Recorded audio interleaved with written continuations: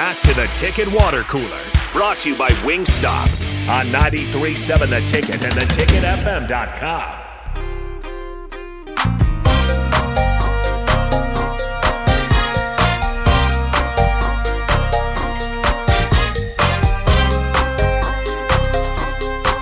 It's a joyous day here in Big Ten West country. You know why?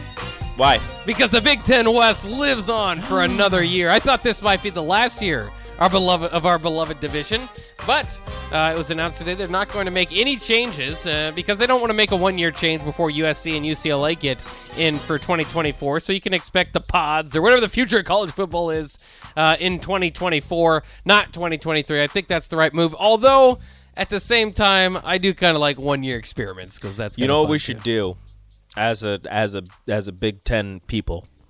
We should swap Purdue for Ohio State. I don't think we should. We should swap Purdue. Why is Purdue? I'm just trying to pick up a name. Just trying to pick a name. Who's that? Are they the farthest east? Who's the farthest east in the West? Is it Purdue? Yeah. Yeah, so you got to swap Purdue for I don't know, Indiana.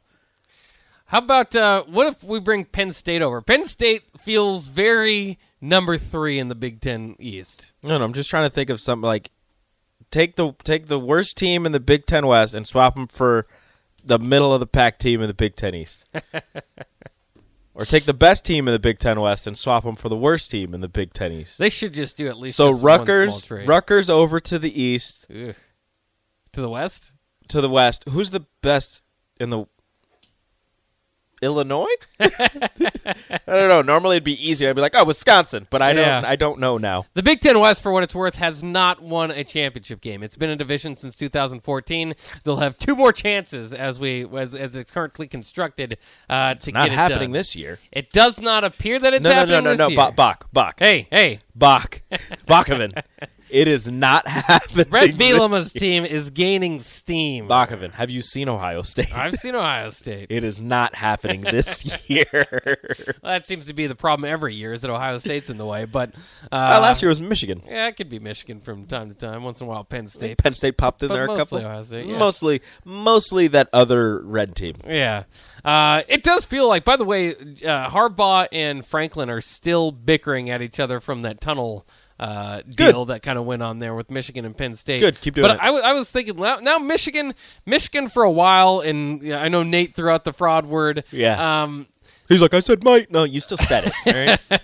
Well, then they made their playoff run and all that, and then you kind of say I'm getting outmatched by Georgia, and they beat Ohio State, but it was a flu game. And but this year, I think that they've at least done it long enough now.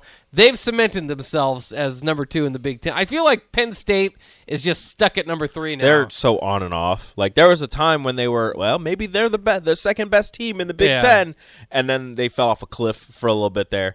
And now Sean Clifford is still their quarterback still there. The 12th year in a row. I'm very confused as to how he's there for so long and how he keeps his youthful glow.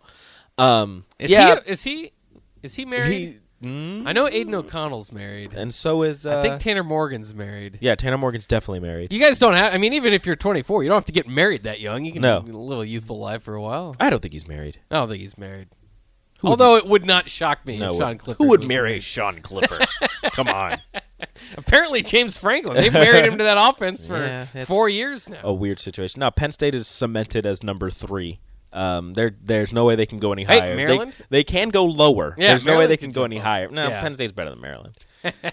Just basically, they're a more balanced team than Maryland is. Yeah. That's the only thing. They have better quarterback play, though. Maryland does. And we'll see if Taulia Tagovailoa gets back. How can nobody say say that?